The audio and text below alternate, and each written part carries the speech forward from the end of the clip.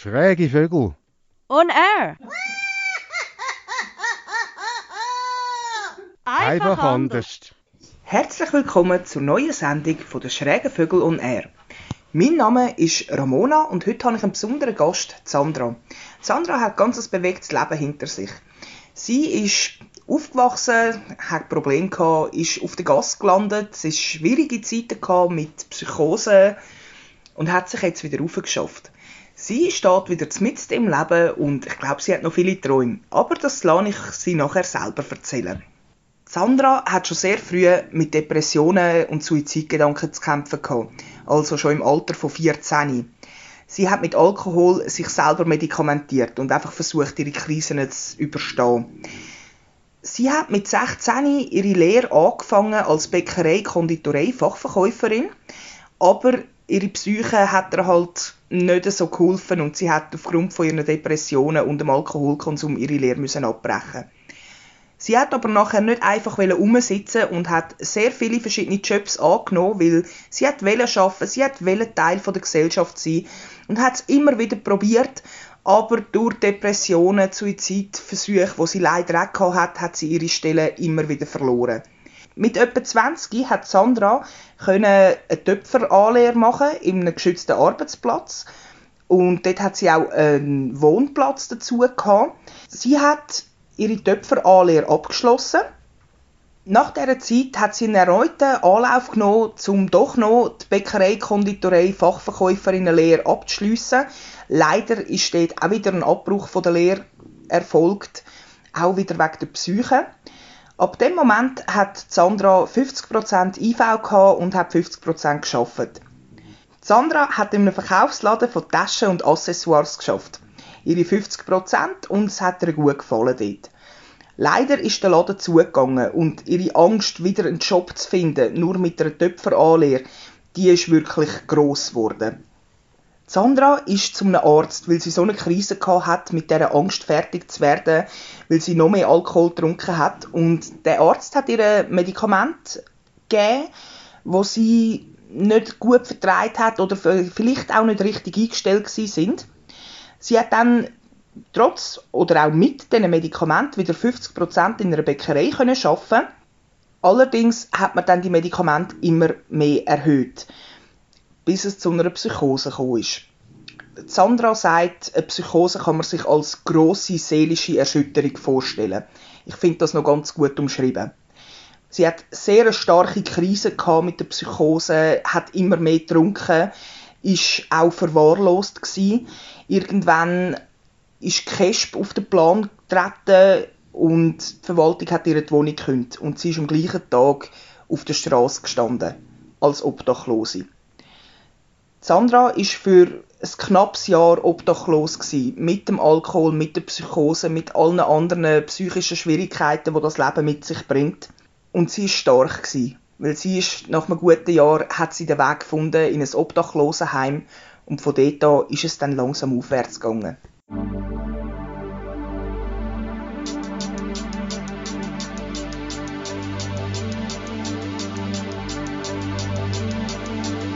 Sei wie der Fluss, der eisern ins Meer fließt, der sich nicht abbringen lässt, egal wie schwer es ist. Selbst den größten Stein fürchtet er nicht, auch wenn es Jahre dauert, bis er ihn bricht. Und wenn ein Wille schläft, dann weck ihn wieder, denn in jedem von uns steckt dieser Krieger, dessen Mut ist wie ein Schwert, doch die größte Waffe ist sein Herz. Lasst uns aufstehen, macht euch auf den Weg an alle Krieger des Lichts, an alle Krieger des Lichts. Wo seid ihr? Ihr seid gebraucht hier, macht euch auf den Weg an alle Krieger des Lichts, an alle Krieger des Lichts. Das hier geht an alle Krieger des Lichts. Hab keine Angst vor deinen Schwächen, fürchte nie deine Fehler aufzudecken. Sei bedacht, beruhigt und befreit, sei auch verrückt von Zeit zu Zeit. Lass dich nicht täuschen, auch wenn's aus Gold ist. Lass dich nicht blenden, erst recht von falschem Stolz. Ich lerne vergeben und verzeihen, lerne zu fesseln und zu befreien. Lasst uns aufstehen, macht euch auf den Weg an alle Krieger des Lichts, an alle Krieger des Lichts. Ihr seid gebraucht hier, macht euch auf den Weg. An alle Krieger des Lichts, an alle Krieger des Lichts. Das hier geht an alle Krieger des Lichts.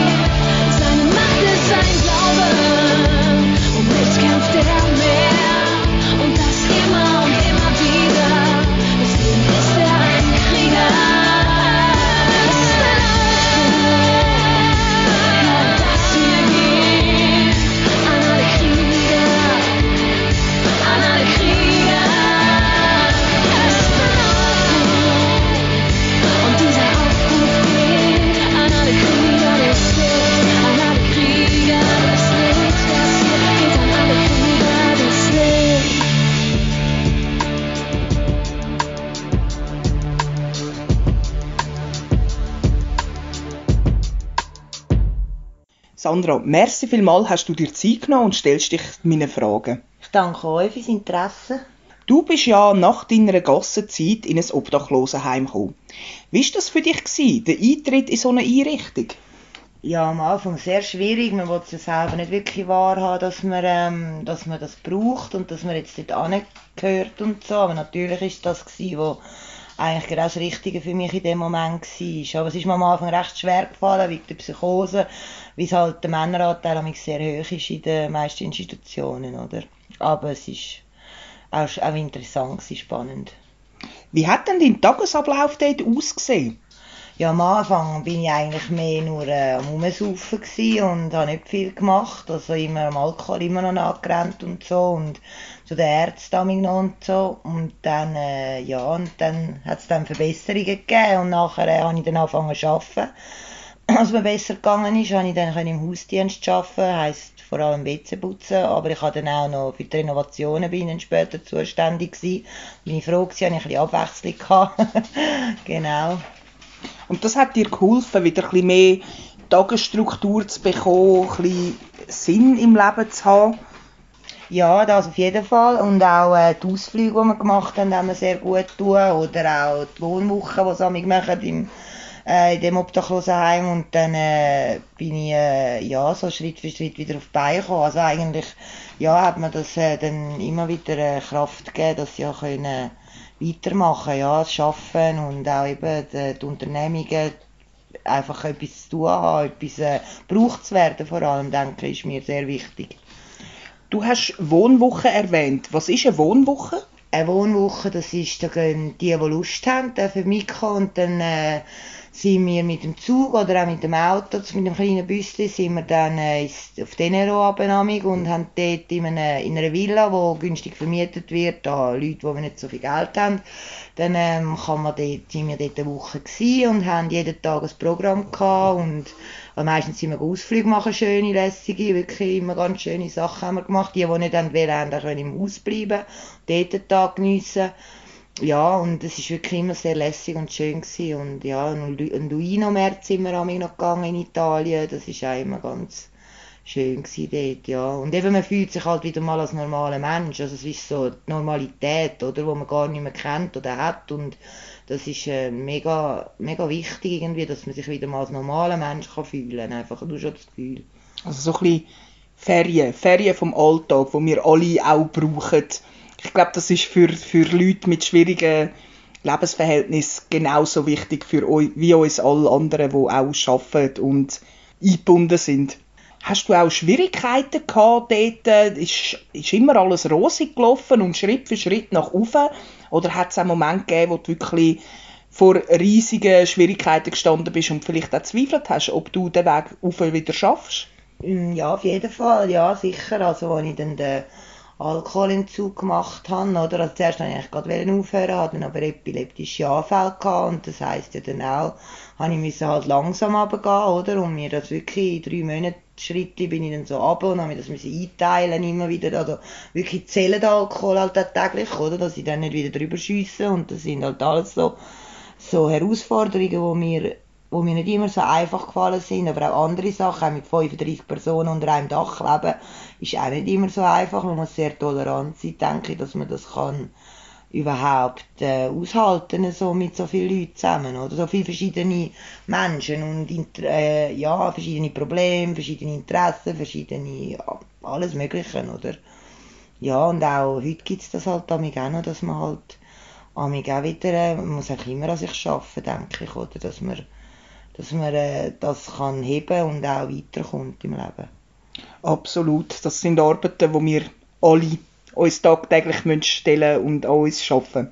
Wie ist es dann nach dem Obdachlosenheim weitergegangen? Nach dem Obdachlosenheim bin ich dann wieder bin ich zuerst in die Wege gezogen vom Obdachlosenheim, die noch eine Aussenwohngruppe, und dort bin ich dann hergezogen noch, und dort bin ich auch noch mal 2,5 Jahre geblieben, zuerst 2,5 Jahre im Haupthaus und nachher 2,5 Jahre noch dort, und danach kann ich dann wieder in eine eigene Wohnung ziehen, das ist jetzt vor 3 Jahren her, im August dann, und seit dort wohne ich wieder allein, arbeite auch wieder. Seit fast 3 Jahren, ja, seit 3 Jahren, also vorher eben im Sonnenbogen halt und jetzt auch wieder an einem anderen Ort. Genau, ja. Und du sagst, du schaffst wieder. Was schaffst denn du jetzt? Ich mache Stadtrundgänge bei Surprise, also soziale Stadtrundgänge. Und ja, es ist sehr interessant und ich habe vor allem sehr gute Menschen um mich herum, wo mir auch sehr viel Halt geben.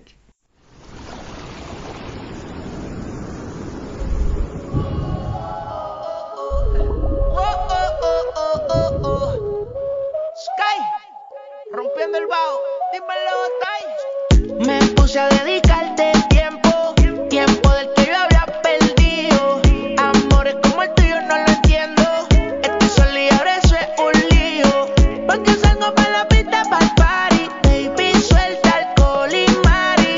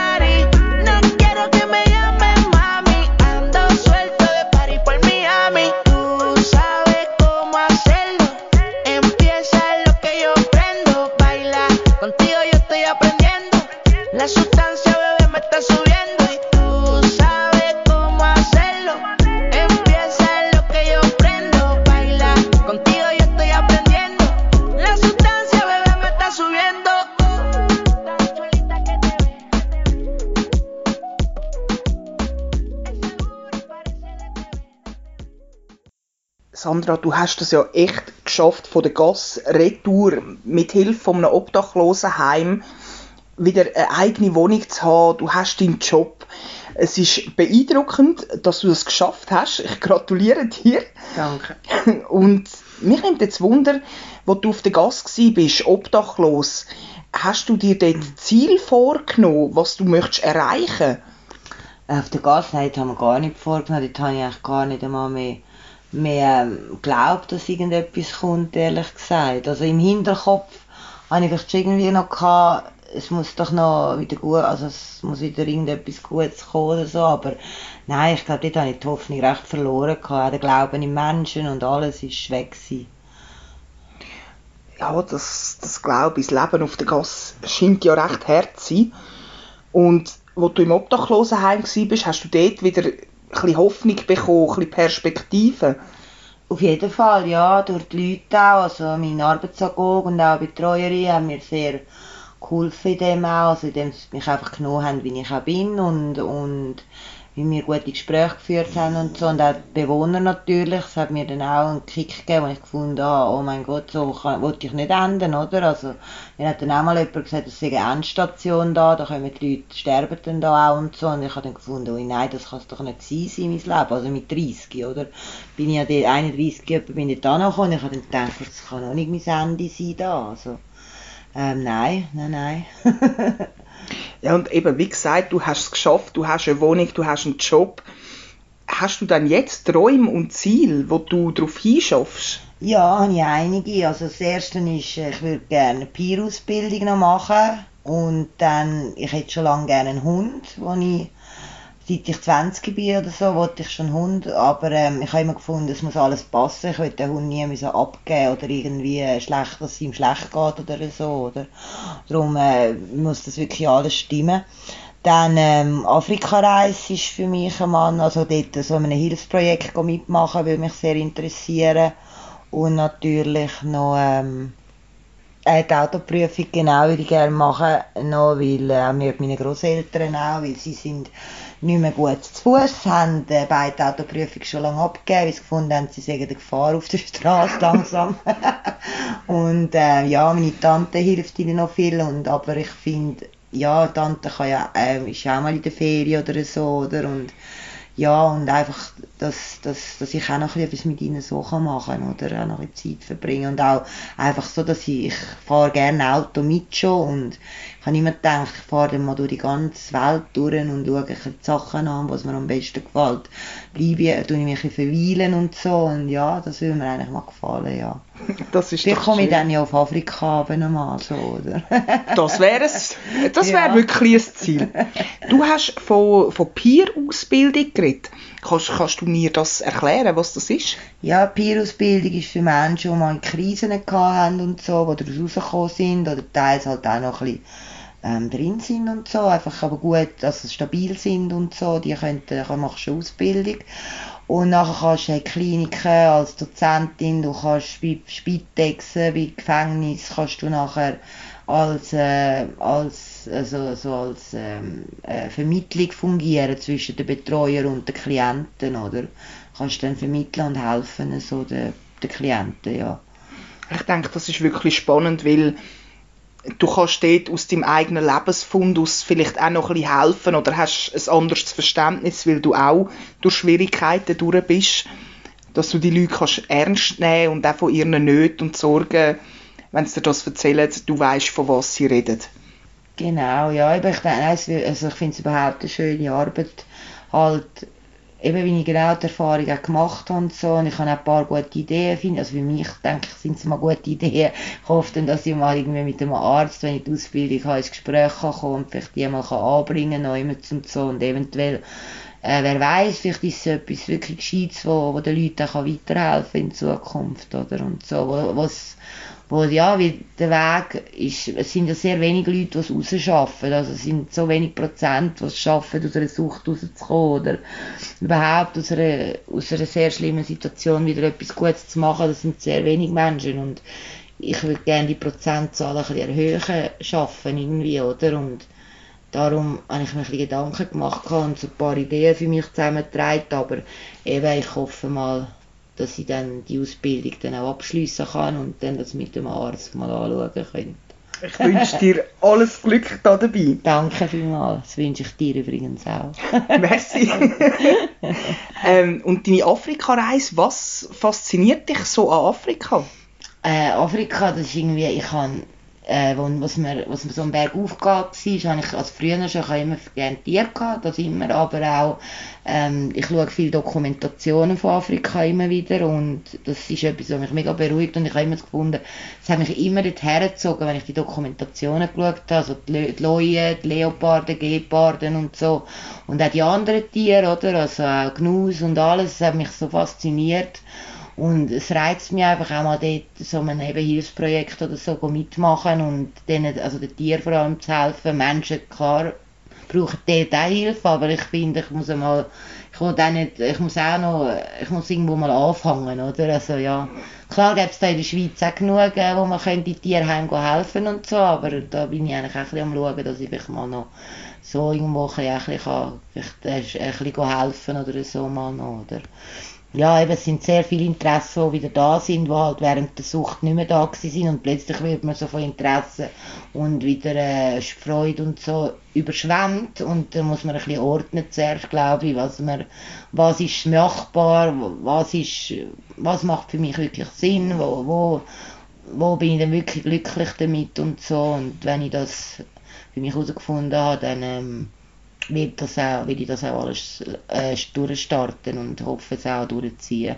Das ist doch schön, weil eben die Welt verbessert sich nicht von heute auf morgen, aber wenn jeder etwas macht, kommt das gut. Genau, das sagst du gut. Und von deinem Hund hast du erzählt, was du haben möchtest. Also ich habe das sehr beeindruckend gefunden, dass du gesagt hast, du möchtest seit du 20 bist einen Hund, aber erst, wenn eigentlich deine Umstände passen. Und ich finde das wirklich beeindruckend, wie man sich so selbst reflektieren kann, dass man halt wirklich sagt, wenn ich mir ein Tier zutue, dann soll das nicht leiden unter Zeitmangel oder unter Druck oder psychischen Problemen, sondern erst, wenn man gefestigt ist.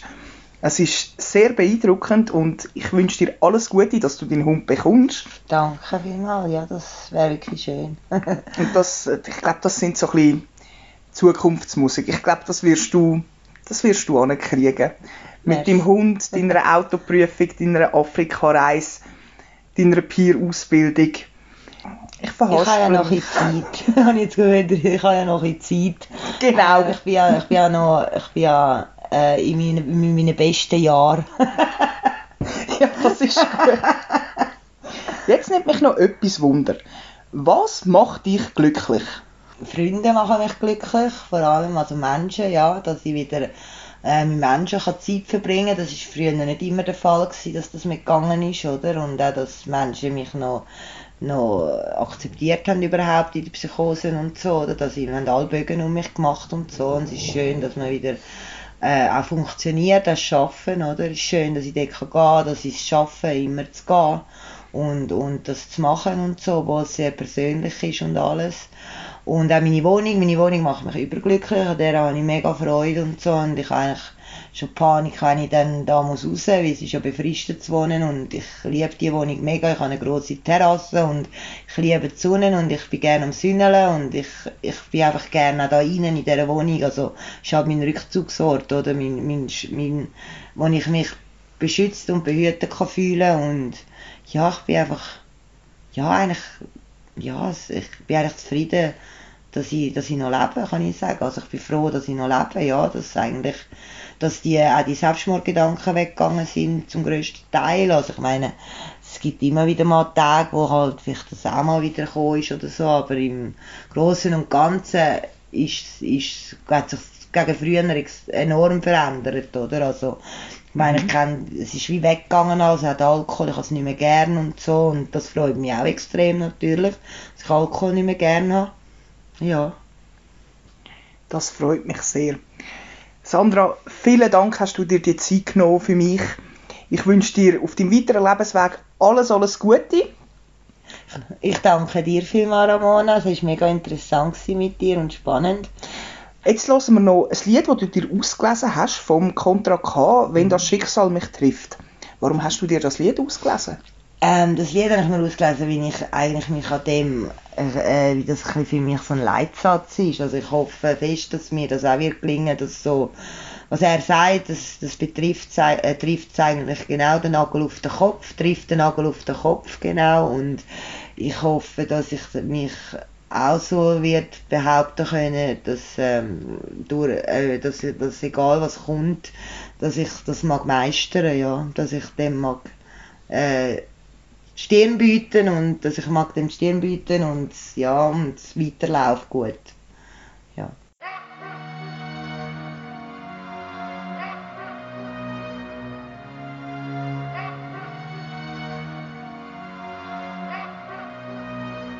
Ich forme mein Schicksal und die Welt um mich herum mit beiden Händen. Merkt ihr, was in Flammen stand, kann ich ein zweites Mal verbrennen. Und selbst wenn jeder Schmerz geht vorbei, Mann, und dann mach ich mich selbst wieder zur besten Version, die ich sein kann. Denn je weniger sie an sich selbst glauben, glaube mir, desto mehr müssen sie anderen können zweifeln. Und auch wenn ihr Gegenwind brennt in den Augen, weil man rennt, räumt sich die Steine auf dem Weg nicht von alleine beiseite. Also jeden Tag wieder hinfallen und aufstehen, so lange mit dem Kopf durch die Wände, bis die Pläne endlich aufgehen. Dann wieder hinfallen und aufstehen und dann immer wieder aufstehen. Selbst wenn das Schicksal mich trifft, mit seinem härtesten Schlag, besiegt es mich nie wieder und nie wieder, echt nicht mal an meinem schlechtesten Tag. Selbst wenn das Schicksal mich trifft, mit seinem härtesten Schlag, besiegt es mich nie wieder und nie wieder, echt nicht mal an meinem schlechtesten Tag. Selbst am Boden sieht man immer noch den Himmel, nur die in deinem Kopf ist die wichtigste Stimme. Sie hilft dir gegen dich und alle Zweifel zu gewinnen. Und wirklich jeder, der noch schreit, dass du nicht kannst, wird dann verschwinden in der Stille. Es ist alles Energie, mein Freund, gib so viel du nimmst. Wir atmen ein, atmen aus und überleben aus Instinkt, wie gemacht dafür. Auch wenn nicht jeder Kampf gelingt, kämpft man so lange nochmal, bis dann das Endergebnis stimmt. Den Erfolg teilen wir mit Liebe, nur den Schmerz bis dahin teilen wir niemals. Genau das steigert die Leistung wieder. Egal wie tief das Leben schneidet, die Erkenntnisse, die schneiden tiefer. Denn Wunden bluten und verheilen auch wieder. Wenn das Schicksal mich trifft, mit seinem härtesten Schlag, besiegt es mich nie wieder und nie wieder, echt nicht mal an meinem schlechtesten Tag. Selbst wenn das Schicksal mich trifft, mit seinem härtesten Schlag, besiegt es mich nie wieder und nie wieder, echt nicht mal an meinem schlechtesten Tag. Glaub mir, nichts schlägt härter zu als das Leben. Sogar aus dem Dreck wachsen Pflanzen dem Himmel noch entgegen. Und die einzig wahre Regel für Erfolg liegt bei dir selbst. Man muss nur einmal öfter aufstehen, als man fällt. Denn kann ich nicht, kenn ich nicht und will ich nicht, glaub ich nicht. Denn wir selbst sind oft der beste Beweis, der uns fehlt. Wie verdammt weit wir bereit sein können zu gehen. Selbst wenn das Schicksal mich trifft, mit seinem härtesten Schlag, besiegt es mich nie wieder und nie wieder, echt nicht mal an meinem schlechtesten Tag. Selbst wenn das Schicksal mich trifft, mit seinem härtesten Schlag, besiegt es mich nie wieder und nie wieder, echt nicht mal an meinem schlechtesten Tag.